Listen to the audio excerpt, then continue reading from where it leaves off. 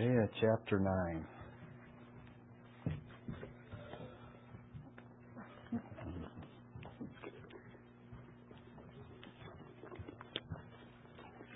If you don't have a Bible, you can grab one.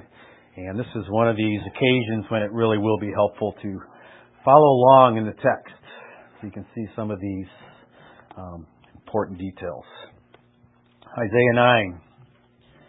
But there will be no gloom for her who was in anguish. In the former time he brought into contempt the land of Zebulun and the land of Naphtali. But in the latter time he has made glorious the way of the sea, the land beyond the Jordan, Galilee of the nations. The people who walked in darkness have seen a great light. Those who dwelt in a land of deep darkness, on them has light shined. You have multiplied the nation. You have increased its joy. They rejoice before you as with joy at the harvest, as they are glad when they divide the spoil.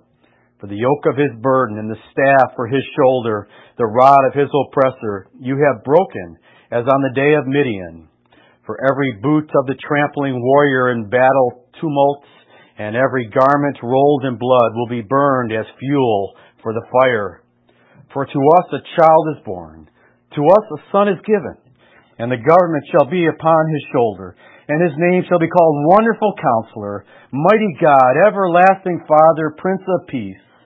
Of the increase of his government and peace there will be no end, on the throne of David and over his kingdom, to establish it and to uphold it with justice and with righteousness from this time forth and forevermore.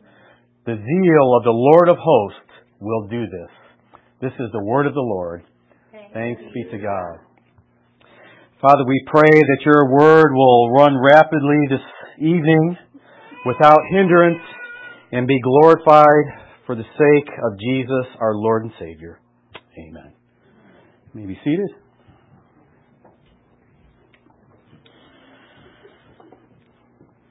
Shortly after Thanksgiving, a family put up their Christmas tree, and their little boy was wondering how long until Christmas. And every day he would ask, "Mom, how many more days until Christmas?"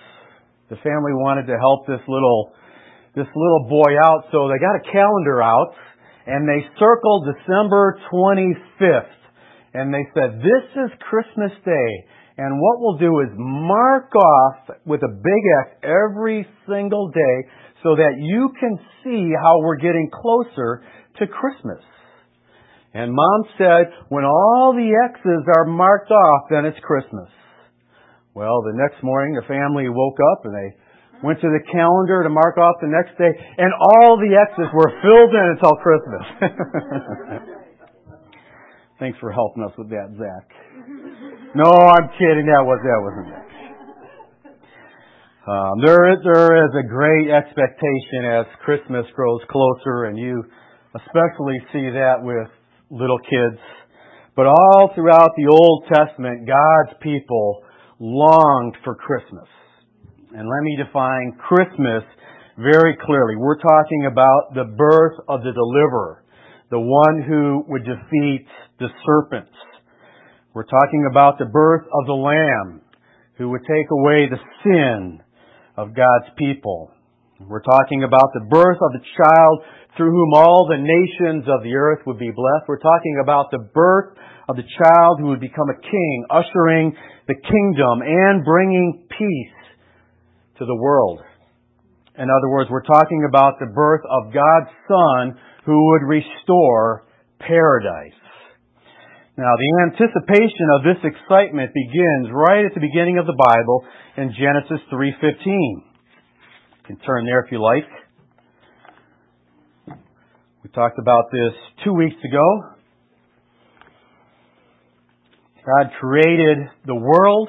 It's all yours to enjoy. Just don't eat from the tree of the knowledge of good and evil that's in the midst of the garden. The serpent, who was more crafty than all the other beasts of the field, came and told the woman, "You will not surely die." She flat out lied, deceived the woman. She saw that the tree was good for fruit. It was a delight to the eyes, desirable for making one wise, and she ate of the fruits. And then she gave some to her husband, who were standing there with him. The eyes of both of them were open. They realized that they were naked. They were filled with shame and guilt for what they had done. God confronted Adam, and then He confronted Eve, and then He confronted the serpent, and He cursed the serpent. And at the end of 3:15, the Lord said, "He shall bruise your head, and you shall bruise his heel." Talking about the offspring of the woman. There was coming a son who would come from the woman eventually, and he would bruise the head of the serpent. He would crush his head, bringing about his ultimate demise. Now, I mentioned that Martin Luther made the observation that God never told Satan who he would be. So every time a son was born, Satan would tremble, wondering, is this the one who's going to bring about my defeat?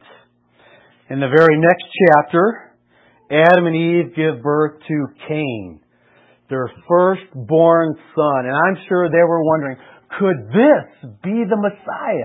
Could this be the one that God promised would come from the woman and defeat the devil? Cain was not the Messiah. Cain turned out to be a monster. He turned out to be the first murderer. And they had to wait another generation at least, wondering if the next son would be the deliverer. And they waited, and they waited, and they waited. Some 2,000 years passed. And then we come to Genesis 12. And this is what we read in Genesis 12. Now the Lord said to Abram, "Go from your country and your kindred and your father's house to the land that I will show you, and I will make you a great nation, and I will bless you and make your name great so that you will be a blessing. I will bless those who bless you, and him who dishonors you I will curse. And in you all the families of the earth shall be blessed." So 2,000 years later, God's reminding His people, I haven't forgot about the promise, but now He expands the promise. Not only will a son come about who will destroy the devil, but a son is going to be born, and he's going to be born in the line of Abraham, and through him all the families of the earth will eventually be blessed. So you can see that the promise of the coming Christmas is just growing as God gives greater and greater insight as to what this son would do. And we come to Genesis 22. We looked at this passage Sunday if you were with us. Abraham was told in Genesis 12 that through his offspring all the nations would be blessed, and he waited year after year after year. And finally, when he was 100 years old and Sarah was 90, they gave birth to the miracle child Isaac. And they said, finally, he's come. And then roughly 20 years later, God said, now I want you to take that son through whom all the promises will occur, the land to your people and the blessing to all the nations. And I want you to go up to Mount Moriah, and I want you to kill him and offer him as a burnt offering. And we saw that Abraham rose early the next morning, and he went in obedience to God, and he was ready. He had the knife raised. He was ready to plunge it into his son, because he had deducted in his mind, God's promise that through Isaac, I'm going to be great. I'm going to have descendants as numerous as the stars in the sky. The Messiah is going to come from him. My descendants are going to inherit the land, but God wants me to kill him. How can this be? And he deduced that it must be that God is going to raise him from the dead. And Hebrews 11 said that figuratively speaking, God did raise him from the dead. And we saw very specifically that happened on the third day. And what's hinted at in Genesis 22 in this episode is the demise of the devil, blessings which will eventually extend to all the families of the earth. If you take Genesis 12 literally, and I do take it literally, and we saw that final atonement for our sins is going to take place by means of death and resurrection. And that death and resurrection is going to take place on Mount Moriah. Abraham prophesied. On Mount Moriah, God will provide the ultimate lamb for His people who will take away the sin of the world. So in that passage, in symbolic form, we saw death on a cross, resurrection on the third day, God Himself providing the lamb rising again, bringing life to the world. Now, did Abraham and Isaac understand all of these details? I don't think they understood all of these details. However, if I can emphasize this, I do believe that they understood a lot more than we often give them credit for. They understood that God was working in their midst. God had made great promises, and eventually they would come to fruition through one of their descendants. Well, time went on, and God provided more and more clues as to what the first Christmas would be like. And that brings us to Isaiah chapter 9.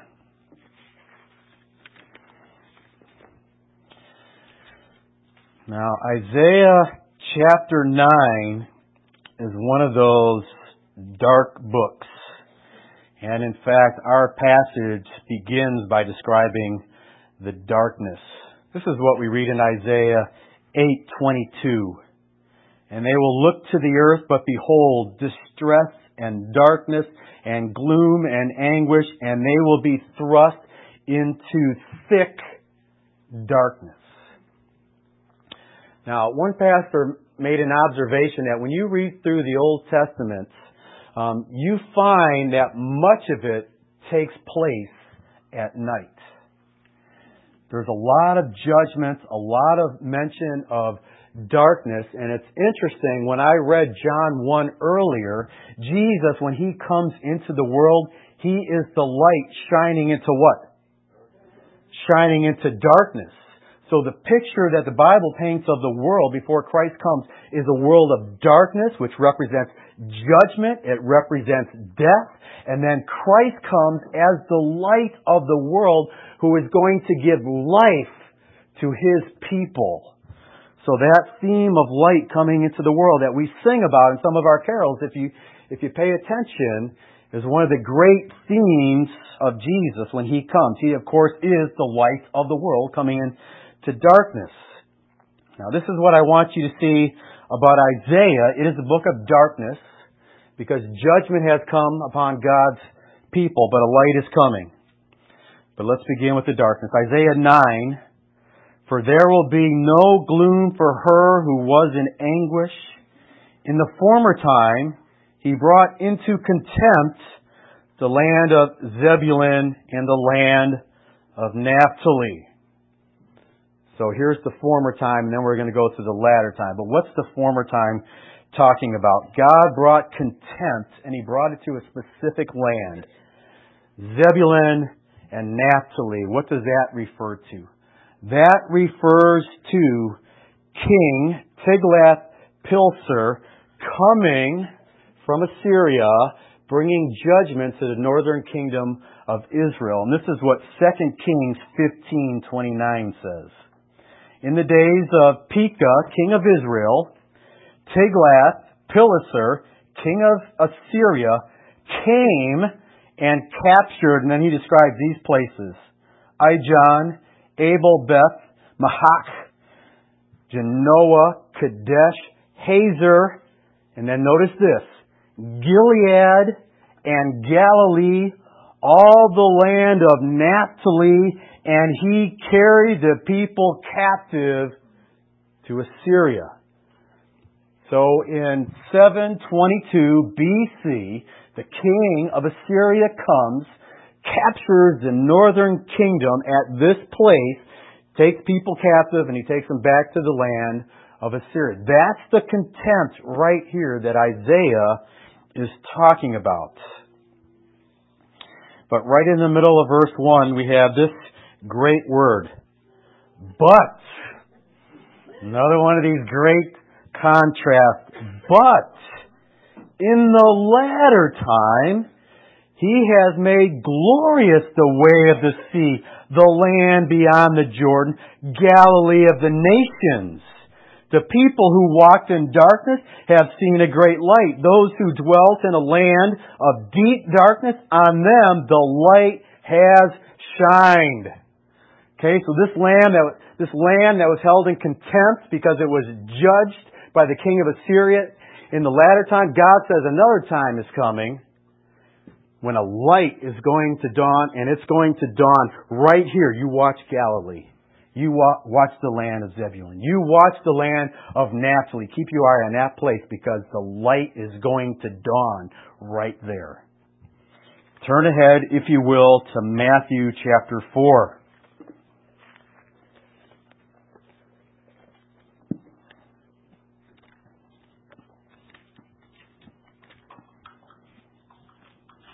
Matthew chapter 4. If you back up to chapter 3, right at the end we have the baptism of Jesus, and the Spirit descends on Him like a dove, anointing Him for ministry. This is why He didn't begin His ministry until He was 30. He's anointed, by the Spirit. Didn't mean that He didn't have the Spirit, but He was anointed with power from on high so that He could do the ministry that God was calling Him to do. He was led by the Spirit into the wilderness to be tempted by the devil for 40 days and 40 nights. And then right after that, Jesus begins His ministry in Matthew 4:12. Now, when He heard that John had been arrested, He withdrew into Galilee, and leaving Nazareth, He went and lived in Capernaum by the sea, in the territory of Zebulun and Naphtali, so that what was spoken by the prophet Isaiah might be fulfilled. The land of Zebulun and the land of Naphtali, the way by the sea, beyond the Jordan, Galilee of the nations. The people dwelling in darkness have seen a great light. And for those dwelling in the region, a shadow of death. On them a light has dawned. So Isaiah says this land was held in contempt because of the judgment God brought upon it. But a later time is coming when light is going to dawn. Here comes Jesus. Where does He begin His ministry? Right here in that land. He is the light shining in the darkness. Now, just one other detail. This is fascinating. It's interesting when you look at passages in the New Testament that are from the Old Testament. Sometimes the writers are at liberty to change them a little bit. And here's one change that I noticed. In Isaiah 9, verse 2 at the end has, those who dwelt in a land of deep darkness, on them a light has shined. And then when you turn to Matthew, this is what it says. And for those dwelling in the region and the shadow of death, on them a light has dawned. So what you need to see here is that darkness symbolizes death and light symbolizes light. So when Jesus is the light of the world, He's bringing life where there was death. So Israel is moving from contempt to glory, from darkness to light, from death to life, all because of the sure grace of God in Jesus Christ. And that's what His coming brings about. Isaiah 9:3. And then the prophet says, describing what's going to happen at that time, he says, you have multiplied the nation.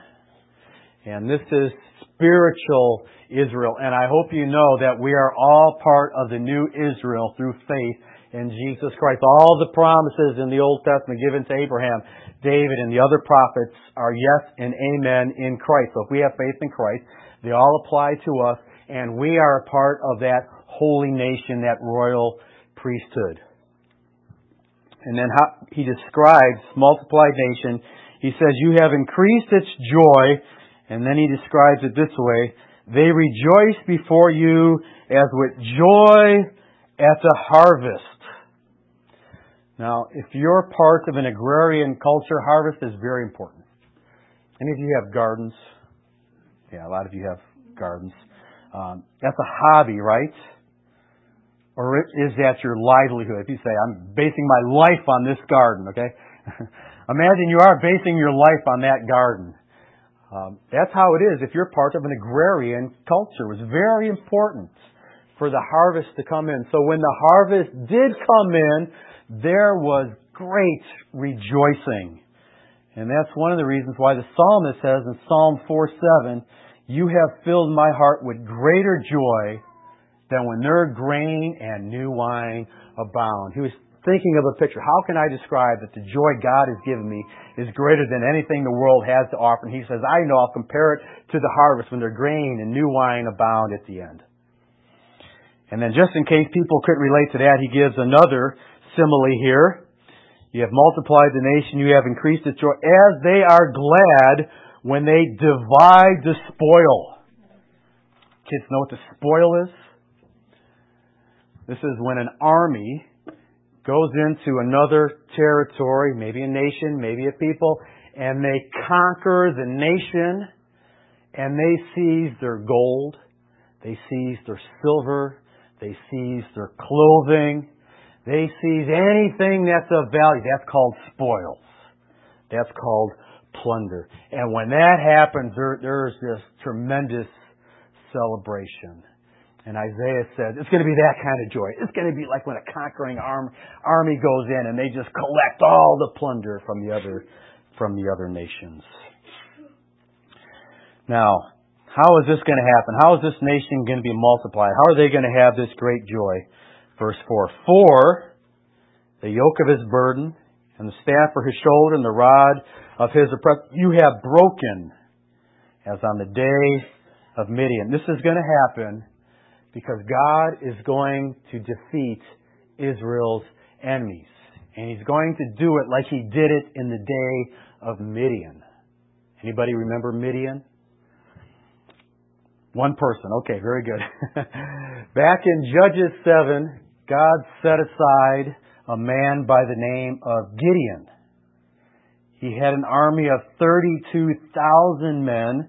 And God said, you have way too many people. If you go in with 32,000 men and you defeat the Midianites, you're going to think that you did it because of your great army. And I won't get any credit. We can't have that happen. Tell the people if they're afraid, they can go home. Midian says, hey, if you guys are afraid, the Lord said you can go home. 22,000 packed their bags and went home. Thank you, we're out of here. 10,000 left. Gideon's a little nervous now. He says, okay.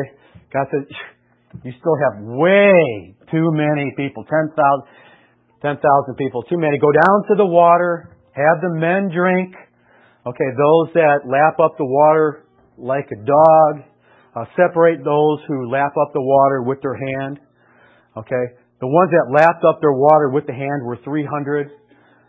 The Lord says to Gideon, that's your army. Those 300 men right there. Gideon said, if I can paraphrase in the Hebrew, are you sure? 300, it's really dwindling down now, Lord. And obviously he gets nervous and God gives them some reassurance, but God brings about a great deliverance. And Gideon knows full well that it was because of the Lord. That's the illustration here. God's going to increase the nation. The joy is going to be multiplied because the enemy is going to be defeated like in the day of Midian. And then in verse 5 he says, for every boot of the trampling warrior in battle tumult and every garment rolled in blood will be burned as fuel for the fire. It's going to be a great nation because the enemy is going to be defeated. All these weapons of warfare, just burn them. We don't need them anymore because of the peace that God is going to bring about. How is that going to happen? Now this is what I want you to see. Notice this if you have your Bible. Okay? Verse 3, the nation's going to be multiplied, joy increased. Verse 4, going to defeat the enemy.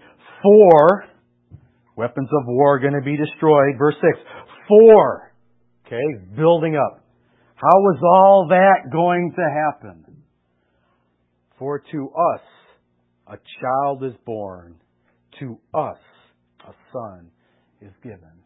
And of course the to us is God's people. And God is saying in this great passage that the light's going to shine, the nation's going to be multiplied, the joy is just going to be like a joy you've never experienced before. Your enemies are going to be defeated. You're going to experience peace. And it's all going to be because there's going to be the birth of a child. And a son will be given at the same time. Can you see why the Israelites would have been excited for Christmas?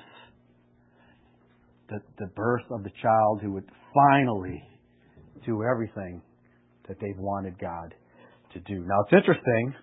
A child is born and a son is given. And we know that the child is born of Mary and the son is given of God the Father.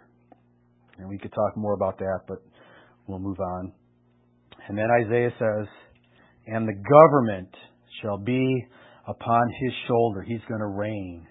And his name shall be called Wonderful Counselor, Mighty God, Everlasting Father, Prince of Peace. This baby. This baby is going to be called Wonderful Counselor, Mighty God, Everlasting Father, Prince of Peace. Great question to ask a Jehovah's Witness. And I mean that. And I have asked them, who is this child? Look at what Isaiah says. Isaiah calls him Mighty God. And when I brought this up one time to a Jehovah's Witness, they said, but he's not Almighty God.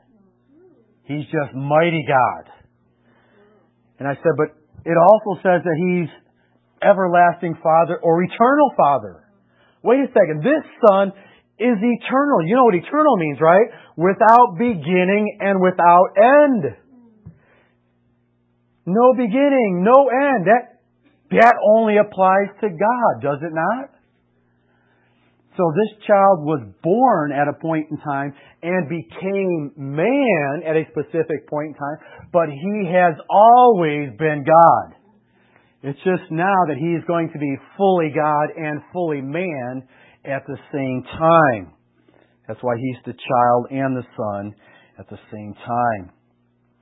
And then in verse 7, we have this great phrase, of the increase of his government and of peace, there will be no end.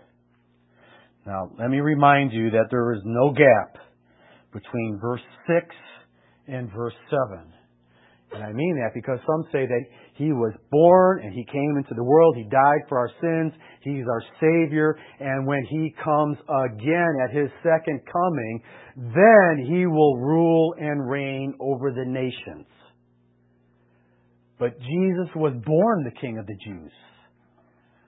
When the Magi came, they said, where is he who has been born what? King of the Jews. He was born a king. And then notice what the passage says. And on the throne of David and over his kingdom to establish it and to uphold it with justice and with righteousness from this time forth and forevermore. From what time? Till the time that he is given as the Son. From the time that he is born. From the time that he comes to the land of Zebulun and Naphtali in Galilee and brings light into darkness. That's the time that's being talked about. The passage is very precise. Now, every once in a while, someone will say to me, it doesn't look like Jesus is reigning. It doesn't look like he's reigning. Look what's going on in America. And I want to say, you need to look at all of history. And I love to ask this question. What percentage of the world was Christian by the end of the first century? 2% maybe. Move ahead 500 years. What percentage of the world was Christian? Then move ahead 1,500 years and then advance a little further than that after the time of the Reformation, which transformed Germany and Europe and Scotland and spread to America. Then move forward another 500 years. Roughly 1/3 of the world claims allegiance to Jesus Christ. Now, I know when people say that they have all kinds of different ideas as to what that means. But if you look at history, slowly but surely, there is an increase. That's undeniable. Don't just look at America. Worldwide, it's undeniable. And I remember when I was talking to a student at seminary one time about how the kingdom grows, this student said, one of my professors said, there's no evidence in the Bible of this gradual growth of a kingdom. The idea is that Jesus is going to come at His second coming and He's going to establish the kingdom. It's going to be like an atomic bomb goes off and just the whole world is transformed. He said there's no evidence for this gradual growth of the kingdom. I said, well, what about the parable of the mustard seed? Kingdom of God is going to be like a mustard seed, which is the smallest of all plants, and then God plants it, and it grows, and it sprouts, and over time it becomes the largest tree, so that the birds of the air come and enjoy its branches, and the beasts of the field come and enjoy its shade. And how about this passage right here? Of the increase of His government and of peace, there will be no end on the throne of David and over His kingdom to establish it and uphold it with justice and righteousness. Of the increase of His government, there will be no end. So this is what I think we have to harmonize. Before Jesus ascended into heaven, I say it every week here, Jesus said, all authority in heaven and on earth has been given to me. Therefore what? Tell me. Go and make disciples. So Jesus has all authority. He had it before He ascended into heaven. And with that authority, His government is increasing. In other words, we're seeing that rule and reign of Jesus Christ have an impact in our world. The mustard seed is growing. The yeast is being spread throughout the dough. That's having an effect. And I could give you other examples. But of the increase of His government and of peace, there will be no end. That's why Jesus came. That's why He was born. And it's going to happen. I love this last phrase. The zeal of the Lord of hosts will do this. In other words, God's going to see to it that this is done. He's going to see to it that the kingdom of His beloved Son grows and grows over time. So this is what the Israelites were looking forward to. The coming of this Son, this child, who would rule on the throne of David. A while back, a Christmas card said this: if our greatest need had been information, God would have sent an educator. If our greatest need had been technology, God would have sent a scientist. If our greatest need had been money, God would have sent an economist. If our greatest need had been pleasure, God would have sent us an entertainer. But our greatest need was forgiveness, so He sent us a Savior.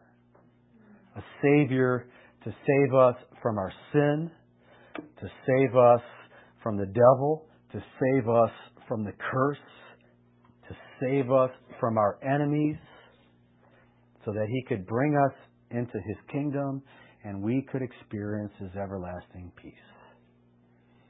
He sent His Son to give us what we really need: a Savior. And that Savior is Christ the Lord. Let's pray.